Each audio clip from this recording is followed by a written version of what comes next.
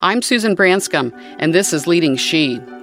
That experience was the one that rocked me to your core, right? When you lose a child. And if you can make it through that and still get out of bed every day and put one foot in front of the other, there's nothing worse that can happen or that anybody could ever do to you. Candace McGraw is one of the very few women in the U.S. who is a chief executive of a major airport. She talks about how leaders set the tone for their employees.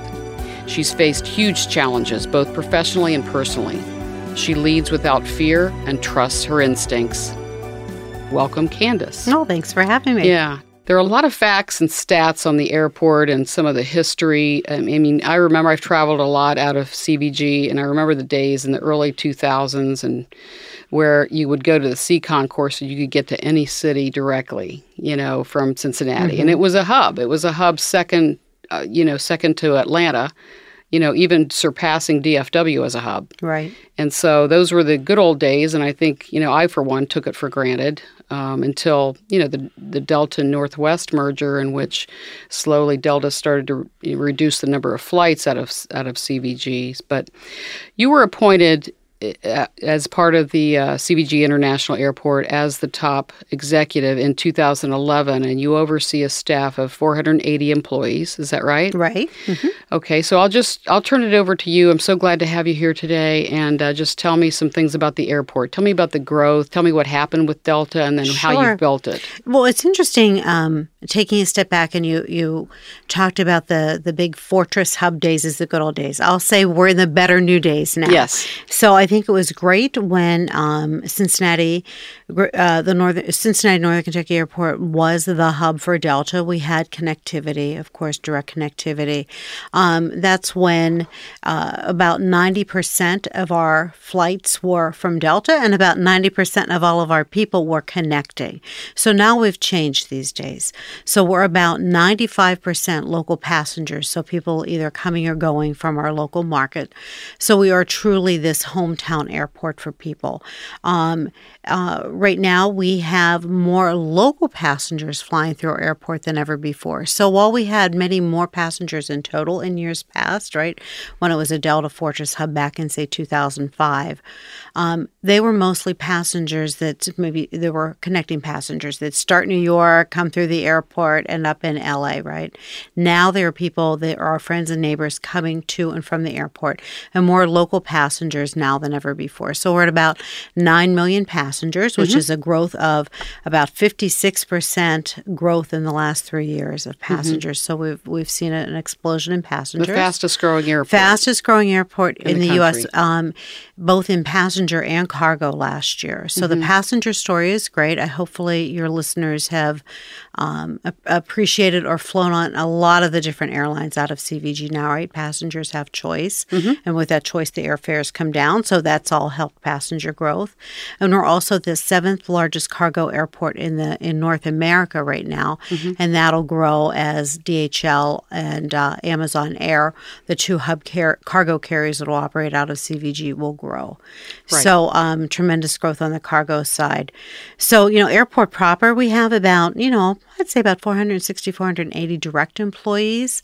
There are about 14,000 people, though, badged to work on our campus. And we have 7,700 acres with about 72 employers, from the airlines on down to, the concessionaires to the ground handlers, et cetera. So we're really a mini city within a city. We actually have more land acreage than Florence, Kentucky, a neighboring city of ours. So. Tell me a little about DHL and the growth and the cargo handling. I know that isn't always emphasized. Yeah. And then let's talk about Amazon, too. Yeah, no. So the cargo story is a great one for CVG. So DHL is the largest cargo carrier in the world. It's a truly global company. I believe they operate in every country but 2 around the world. They have what they call 3 super hubs. One in Leipzig, Germany. Their second largest hub is at CVG. We are their hub for the Americas, and then they have one in Hong Kong. So in terms of the number of operations, we are their second largest operation in the world, which gives us tremendous global reach. So DHL operates about 50 plus flights a day out of CVG, and they operate, in the evening, right, to connect up to the rest of the world. What DHL's grown exponentially in the last few years. They've done 2 huge expansions since 2010 and put about another $275 million of hard infrastructure into the airport. But because DHL is a global carrier, what they would do is they would operate all night. So the planes would come in at about 11. They'd scurry around like an ant farm, right? And then all the planes would go out about 6 in the morning. Well, the rest of the time, their facility sat dormant. So at the time we're negotiating the deal with Amazon Prime Air to build their hub at CVG, and we can talk about that a bit. DHL and Amazon were negotiating in that Amazon uses the DHL facility during the day when it was dormant, right? So now it's, it's a 24/7 operation. So that gave the ability for Amazon Air to get into CVG, be up and operational quickly while they're building their hub. So you'll see all those Prime airplanes in and out of the airport, but they're being serviced out of the DHL facility right now. Amazon's facility is under construction now. It's a huge project out of CVG, about a $1.5 billion project financed by Amazon. And they are building their cargo hub, the first phase of which will open up in third quarter of 2021. Great. And I know I saw in my research on you that you had a chance to meet the man, Jeff Bezos. Oh, my new BFF, Jeff. Yeah, your new buddy there. It was a very nice surprise. He wanted to come in for the groundbreaking ceremony. Yeah, saw the photographs. Yeah, it was great. He came in and, Amazon doesn't like to do things in a small way. So, normally at these things you have a groundbreaking, and somebody's with a shovel. Well, one of the folks decided it would be fun if he would do the groundbreaking with a bulldozer, with a backloader. So we put a big pile of dirt on the ramp, and he actually had a little tutorial for about, a few minutes before the groundbreaking on how to actually operate the piece of machinery. And then, he drove in on the bulldozer to surprise everybody. Oh, that's great. So it was a fun way to kick off the event. Yeah. So you have a big and responsible job, grown a lot, brought a lot of new airlines into the airport. It used to be people complained about the fares; those have come down. Right. We are definitely the lowest airfare airport in the region, right? Of the say five regional airports that are within a 2-hour distance of us. But we've been ranking within when the DOT looks at airfares. They look at the top 100 airports. The lower on that list, the better you are. Traditionally years ago, a decade plus ago, we were number 1 or number 2 in terms of airfare. We're traditionally now in the 60s, 70s, 80s. So we're way down on the list. That's great. Great to hear. Yeah. Oh, one little stat people might want to know. If the average listener now is paying about $220 to $250 less a ticket now than they were 3 to 4 years ago. Oh. So it's a huge difference, right? For a family of 4 who wants to go on vacation, you're saving $1,000 right off the bat, that you can put towards your vacation. So all of that is contributing to a good passenger growth. Yeah, that's great. And I hadn't really realized what you said, which is the people that came through Cincinnati never really got out of the airport. They came into probably Concourse C or B, whatever, Delta, and then flew back out. Exactly. But now 95% of the people come in, and the airport looks great. All the things you've done inside are just wonderful. Well, so the economic impact for this region actually grows when you're more of a local O&D airport, right? In that, people park in our parking garages now, go to our local restaurants, use taxis, use Ubers, etc. Before all of that revenue, all of those visitors were just captured solely in the terminal. Now they're spread throughout our community. Yeah. Well, you have a great reputation. Congratulations. Oh, well, thank you. No, I'm privileged to work with a really good, smart team, right? Yeah. They're the ones doing all the heavy lifting. I just get Same to, with me. have the privilege of leading them. Right. That's great. Your position and work is very public. It's a public company, but you have talked about that it's even though it's public, you run it like a business, like a private business, right? Tell me about that. Yeah, well, airports, in the U.S. are normally operated by some sort of governmental entity. We're lucky here in the Cincinnati, Northern Kentucky region to be an independent airport authority. So I report to a board of directors. I'm their only employee. And I, in turn, run the business, and it is very much set up like a business. Mm-hmm. So we are not dependent on tax revenues. We're actually a tax generator back into the community. We generate, payroll taxes, property taxes, those income taxes, right, that people pay back into the coffers. We're responsible for meeting our own budget, paying our own bills like every other company. So we have an operating budget of about $125 million for our business, right? And I have to pay to keep the lights on, et cetera. Everything that your listeners in business have to do. So, we very much approach it of how do we keep our expenses low? How are we creative about generating revenue? That led us into getting into the land development business, right? We have 7,700 acres, some of which was not needed for aeronautical purposes. So we said, all right, if we have to diversify our business, like all good businesses should be, what do you do? And that was our asset that we could exploit. So we've had some recent success in developing facilities like two wafer facilities. We have a GE aviation facility under construction now. We have some other warehousing facilities. We have a development pending and some environmental regulatory approval with Paul Hemmer's company, and I think that's another 207, maybe 210 acres that'll be developed. Okay. Right? We're trying to generate revenue that's not solely dependent on the airline, so that, if the economy fluctuates, which it will. Right? We have a sustainable revenue source coming in as well. You have another source of revenue. That's great. You serve, I think, are you still chair of the Airports Council of International North? Do I have that right? Right, yeah. So there is an industry trade association called Airport Council International. They are a worldwide organization, and the sort of mothership, so to speak, of ACI World is headquartered in Montreal. Out of that, there are 5 regions of the world, and we're, of course, situated in North America. So I've been the chair for the last 2 years. So it's a 2-year chair position. I'm the first 2-year chair. I think I jokingly said I had a greater learning curve, but they've recently gone to a 2-year chair. And I'm privileged to be the chair of that organization, and we represent all of the commercial service airports in the U.S. and Canada. Wow. So I want to say there's maybe about 405 member airports right now. And so it's really coalescing from the large hubs down to the small general aviation airports, and what are those aviation issues, et cetera.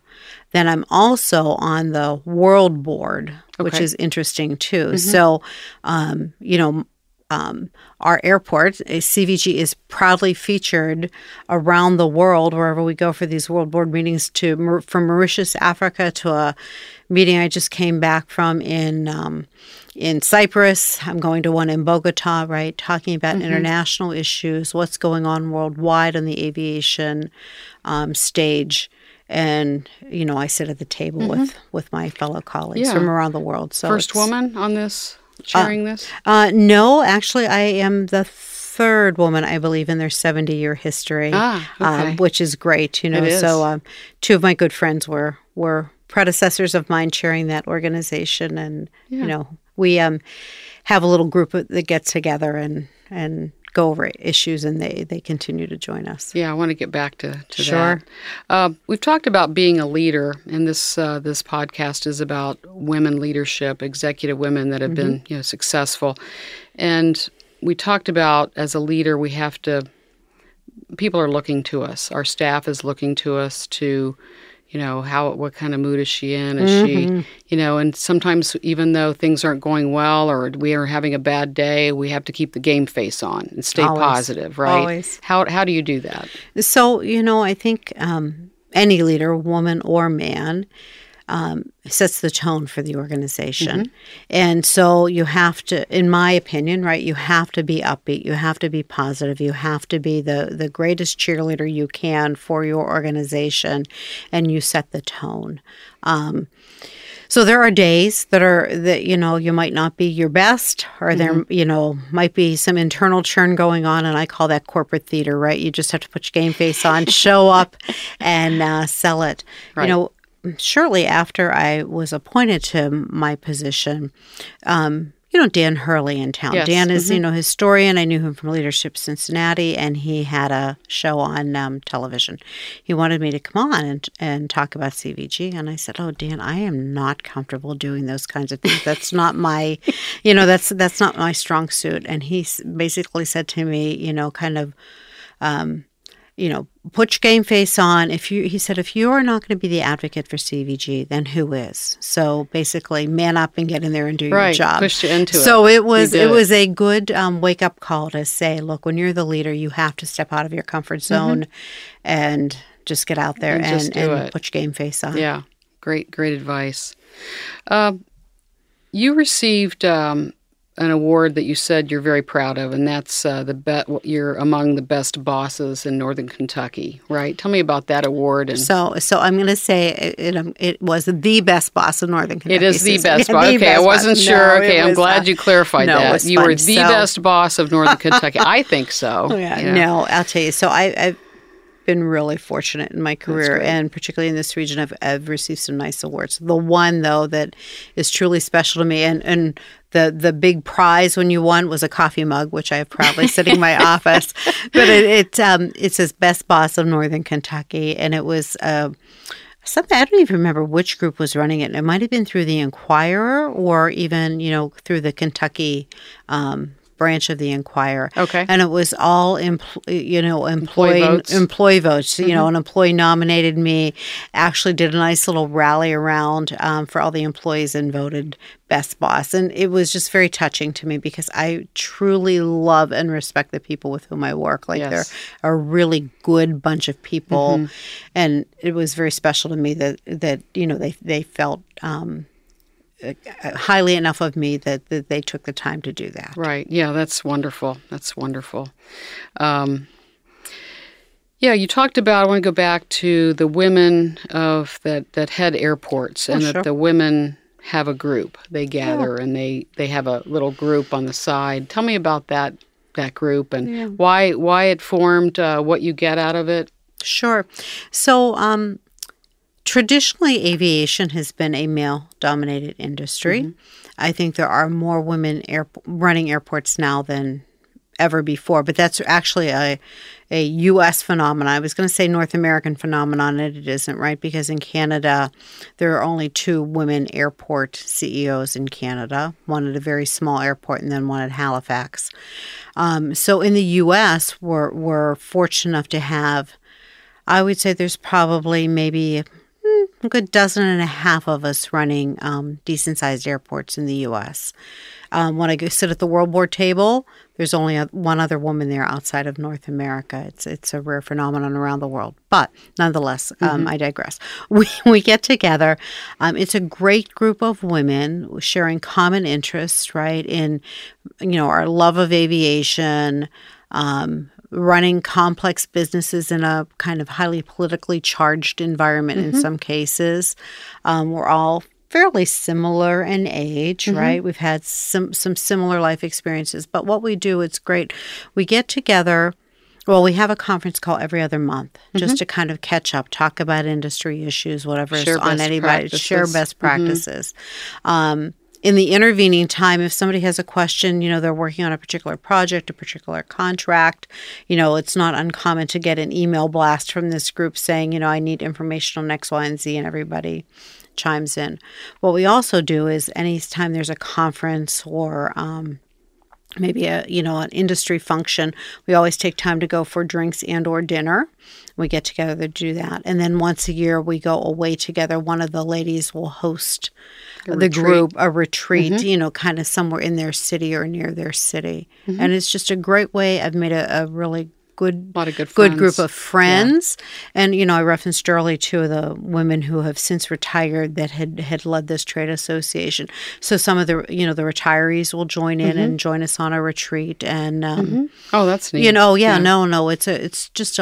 they're really great, fun, interesting women. And you see the breadth of their careers and just really supportive of each other. And Yeah, that's really what it comes down to, I think, is the supportiveness. oh, without a doubt, right? I've had a lot of people, I don't know, maybe you have too, that have talked about kind of like being confronted by mean girls or, how can women get along, et Right. cetera. Do they really support each other? Do they really support each other? I mean, my experience has always been yes. I have not. I don't think I've ever experienced the whole mean girl syndrome. I think these women are, each other's cheerleaders, best friends, a good go-to group of professional colleagues, and I've seen that in town too. So Yeah, I have too. I've seen it in town. I've found though that in business, men seem to support other men in business. They seem to be more naturally able to bond or whatever and give each other business and help. There are stories that some of the women I've talked to have had about women don't always help other women. And so there are some stories out there. But I've had your experience in the gathering of women. My company has, mostly men. It's a male-dominated industry, but there's a small group of women like me that do mortgage banking. And we get on a conference call every once in a while. And at the conference, the production conference, every 18 months, we have a breakfast. So all the women kind of break off. We get our own room. We pay for it and everything. And then we come back into the conference, and the guys are all there, and they're looking at us walk in. They didn't even miss us, for one thing. It's like they didn't look around and say, where are the women? We were all gathering at a breakfast and talking just about production, about different things. How can we support each other? Yeah. Well, it's funny that you mentioned that the fellas didn't miss you. Because this woman in aviation group I think because we've become so, I don't know, maybe friendly amongst one another, and we do make sure at each conference we do take time away.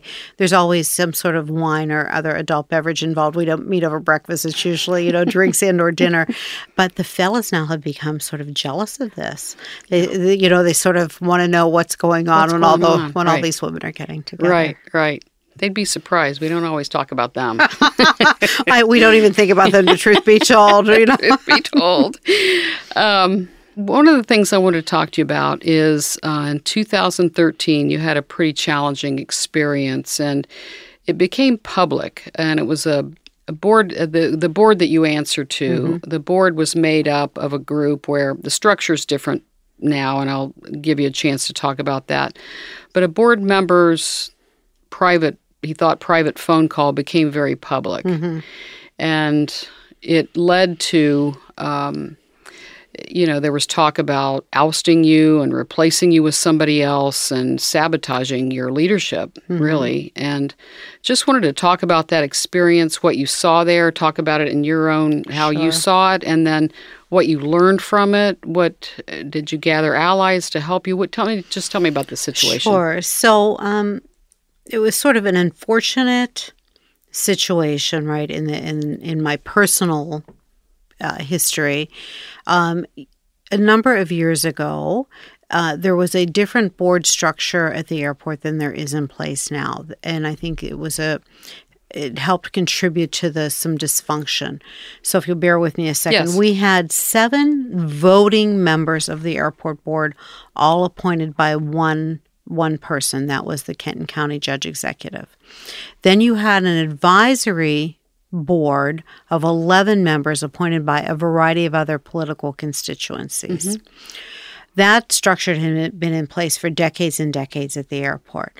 Over time, those 18 members functioned like one board. And so not the advisory board being separate from the regular board. Right. And so over time, it sort of morphed into one, it felt like one board. Well, then you had, fast forward to, say 2012-ish or so, you had some of the folks on the voting board actually saying, wait, what are we doing with these advisory members? They really aren't board members. They shouldn't have an equal vote and or say. And so it was causing friction amongst the board members themselves. So that's never good. Then you had some of those voting members who had a different point of view on how the airport should maybe operate than I did. And I felt, frankly, that my team and I had developed a good strategy that really had been adopted by the board as a whole at the time that we were executing on. And for whatever reason, they felt that we should go in a different direction. I personally didn't feel that direction was the right one. I thought it was maybe regressing versus looking to what the future of the airport could and should be. This. And I did. Okay. And I think it caused some friction, and it caused it was the then chair and the vice chair. The incident you were referencing had talked about getting rid of me and either replacing me with him, doing something, not being transparent about it, etc. And that was sort of the final straw. This had been going on for a long time. That incident became very public. There was a lawsuit in which the then board chair sued my assistant, who had overheard the conversation because he had dialed her on his cell phone. The matter was litigated. He lost. Eventually, the board chair, vice chair, and another member resigned.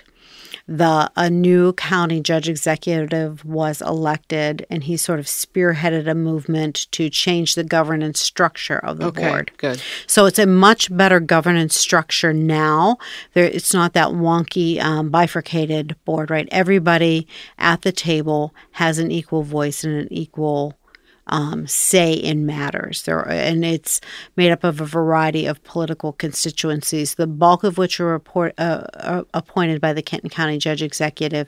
You have 2 members appointed by the Boone County Judge Executive, one by Campbell County, one by Grant County, and then one by the Governor of Kentucky. So a variety of political appointees, all of whom are fabulous members of the business community with good business acumen, who are there for the right reason to move the airport ahead.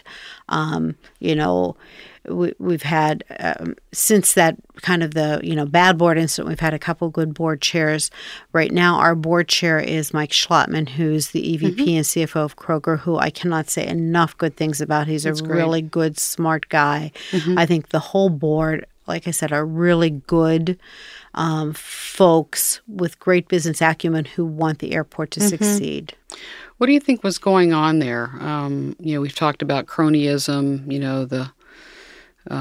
the guys against, the woman. I mean, what do you think was going on there? Well, I think I have to say, I think it was probably some folks who were very comfortable with the old school way of doing things, old-fashioned ways. They knew what they knew. They were uncomfortable with what they didn't know, and maybe uncomfortable with uncharted territory.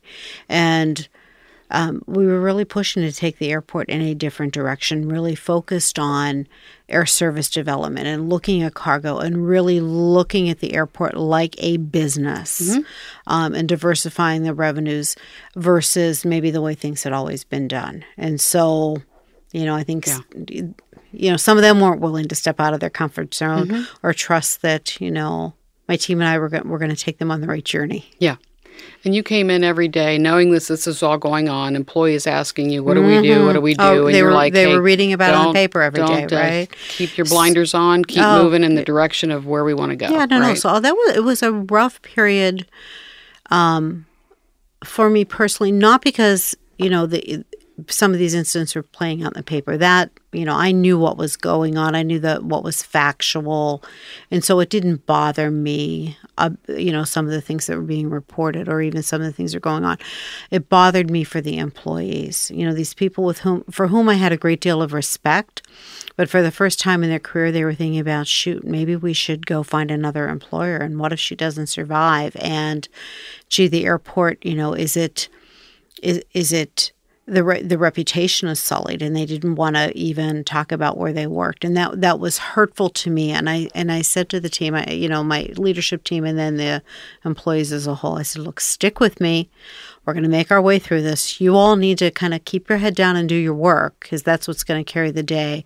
I'll take care of the outside things, but stay with me because I'm going to survive this, and I know we're on the right path. And just come in here and do your work, and I'll get you through it. We've talked about game face before. Did you believe that every time? Not fully. I didn't think so. I said it with great gusto, They and believed you. That's all that counts. look. I said it with great gusto, and yeah, and sometimes was a game face. Sure, it was. Yeah. Sure And it was. that's the message that I think is here, and that is that in your career, long careers like you and I have had, you're going to go through things, and they're going to be things that you don't control, that you have to pick yourself up, take your shower, get your coffee, get your butt into work, and just do it. I say sometimes you just have to soldier on, and you just have to put one foot in front of the other and get through it. Get through it. I saw my mom do that over and over and over again, and I learned it. I saw it from her, and I brought that in. Didn't realize it, but the tough times I went through,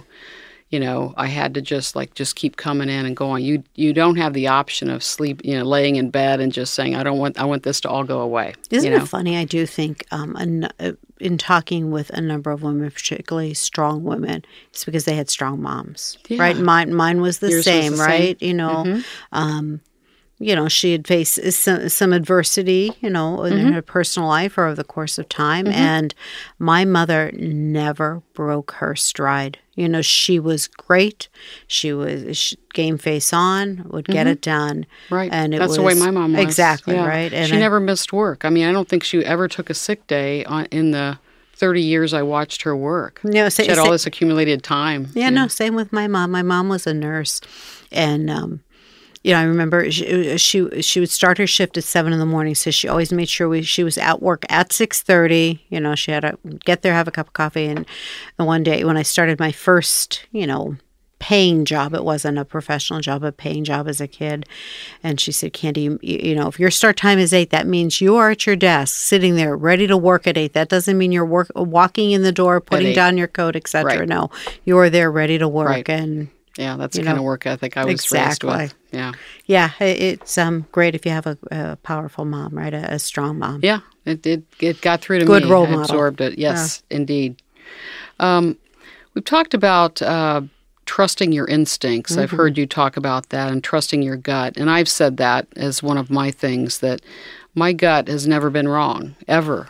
There have been plenty of times when I don't trust it. I was going to say, did you disregard it? I disregarded it. I have to admit it, that my intellect took over and thought, well, I don't know, that's probably a weird feeling I'm getting, but I'm just going to keep going, No, I But agree. every time, I just agree. listen to it, right? Listen to your instinct. Yeah. And I don't know how that is or why it is, right? Some people have asked me, or, you have a discussion of how do you develop that sense? And I don't know where that sort of survival I've always had instinct it. comes from. Yeah. Me too, right? And I have regretted when I have not listened me to too. my first instinct. The red flags are up. You're in denial because you see it and you don't want to see it, and your gut's talking to you. So follow your instincts. If it feels right, it probably is. And if it doesn't feel right, or if you don't feel like you can trust this person, Right. or there's an alternate agenda going on, you can. And I think women have a knack for this. That we come in and we read people, we read situations in a way that can be different than men. Yeah, no, I think for, whatever reason, women have honed their emotional intelligence more. I don't know if it's because we've had to play so many roles over time, right? Like wife, mom, and working and juggling it all at the same time, that I have found successful women particularly have a higher emotional intelligence. And so I do think that that's something, I've read several books. I was going to say a number, but not a number, but several books on the subject, right, on how you can hone that emotional intelligence. And it is important to try to read your audience and understand where people are coming from. And I think that's how you become better in negotiation. That's Sales. So many different things it bleeds over things. into. It's really understanding people and working with them, but understanding where their motives are, and Exactly. what's going on, and reading them. Well, listening to what they say, right, but then also watching and Body language. listening to what they're not saying, right? Yes, right. What they're not saying. Yeah. You had an experience that, and I've remembered this, hearing this about you from when it happened, but you had an experience that no mother wants to have, and that's the death of your 16-year-old son, Luke, from an overdose. And I just wanted to bring that up as if you can. I'm sorry about that. No, well, thank you. No, my son was a wonderful, wonderful boy. So he was our middle child. Just a good kid who got caught up in a bad situation. And I learned when he was 15 that he was addicted to heroin, which was just, I still don't even have the words for, right? It was just, how could that even happen? How did I miss it? You analyze it. And he went through rehab and tried a lot of things to stay well and be well. And unfortunately, he relapsed, and it was a drug overdose. He was 16. It was December of 2010, so it's coming up on 9 years. And it was a horrific experience that I wouldn't wish on, my worst enemy, right? To lose a child is... happen, I think.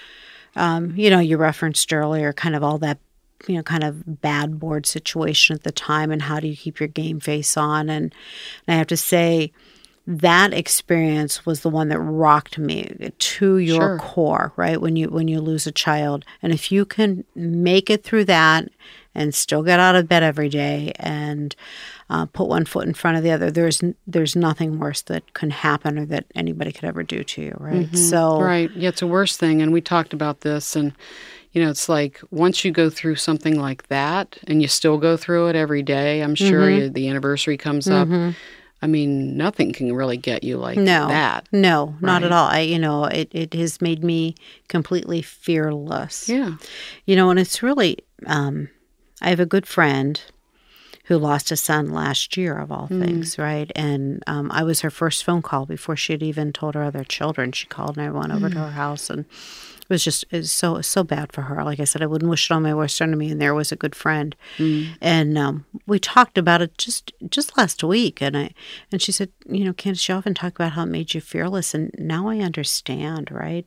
But for something happening to her children or something happening to my children, there's nothing worse in this world could happen. No. So right now I'm like, bring it on, whatever. I hope it's good. I wish nothing but goodness, but I'm ready to take on the world, right? It's all good. No, it's pretty obvious you are. Yeah. But anyway, he was a very good boy, and I'm always happy to talk about him. And the one thing that grew out of that experience for me, so what did I learn, is how much people matter, right? Oh, yeah. At the end of the day, it's your relationships. It's how you treat people. He was the kind of kid who knew no stranger. I think that's probably what got him in trouble, right? He was trusting and open and good and fun and non-judgmental. And he was just full of life. And what I took from that is I hold no grudges anymore, right? Life's too short to hold a grudge, and it's about how you treat people in the end. Right. Yes, I agree. Say I love you before you leave. Oh, you better believe, right? All those things that, sound cliche, or maybe, when I was a younger parent and I didn't appreciate thinking, I would think like, oh, well, I'll help out with this tomorrow, or I'll go to the baseball game tomorrow, whatever. Sometimes tomorrow doesn't come, right? You have to stop and do it now. Right? Yeah. Stop and do it now. Yeah. My mother was having some health problems, but she was getting better. And it was July 3rd, 2016. We had all the kids in. We ordered Montgomery and ribs. Mom was there. And she was feeling great, and we all hugged and said goodbye. I said, I love you, and she died in her sleep that night. Just it's gone, And I'm so glad I hugged her and said, I love you. I was going to say, but you have a good memory of it. Good being memory. a good party, positive right? memory. But everybody was like, God, she was so good. This was all so fun. Well, you don't know if you're going to have tomorrow. Well, exactly, right. Yeah. There shouldn't be harsh words left between people. No. You just don't know. No. Well, let's end with kind of a catch-all question. This Sure. is about leading SHE. You're an executive with the airport. You've been at it for a while. People know you. People in town know you. It's like Candace. We don't say Candace McGraw. We say, Candace. Oh, yeah, I know Candace. It's like, what advice would you give to young women that are in their 20s, 30s about being in a big corporation and leading it, or rising the ranks? or running a business, what advice would you give? Yeah, so a few things I would say to some younger listeners, right, would be whatever job you're doing, take time to learn your craft. Become proficient in it, right? Nothing makes up for anything other. If you know your work, people are going to respect you in it, right? So I would say really learn your craft. I would say get into situations and raise your hand, take on new assignments, get in the mix. Not sort of in the obnoxious way of, but if there's a stretch assignment, volunteer to do it. Take the Put initiative. the time in. Take the initiative. Put some time in. I would say be kind to your colleagues, right? I think the relationships around you matter and how you treat your colleagues, because the reputation you form will stick with you over time, right? And you want to be one of those people that are the go-to people for the right reasons. I would say that is important. And yeah, I think I resonate too with what you're saying there with really get to know your job, being the best at it. And part of that is making your boss look good. Without being a doubt, more and more and more a team valuable. Player. Right. You want to be a valuable member of the team. Isn't that why we all go to work every day, right? You want to be a contributor. So be a positive contributor and be of value. And I think, if you can do that and do it with a smile and not take yourself too seriously, perhaps, right, then people will go to you for assignments, advice, guidance, or when there's a project that say, hey, why don't we ask Susan to do it? She, she seems game. Like, let's give her the opportunity. And my career has taken all sorts of twists and turns that I hadn't expected, but it was for that reason. People would say, well, let's see if Candace would be interested in doing it. I get that a lot. We've learned to say no, though, right? Sometimes we say no. Not often. Maybe not often enough. If you talk to my assistant, she'll say, no, don't answer the phone. Don't take anything else on. Don't take anything else on. Yeah. Thank you, Candace, for coming in. This has been great. Oh, thanks for having me. Yeah. You're welcome. Thank you for listening today. Please subscribe, rate, and write a review. Follow us on Instagram at Leading She, and visit our website, leadingshe.com, where we have many great ideas for women leaders.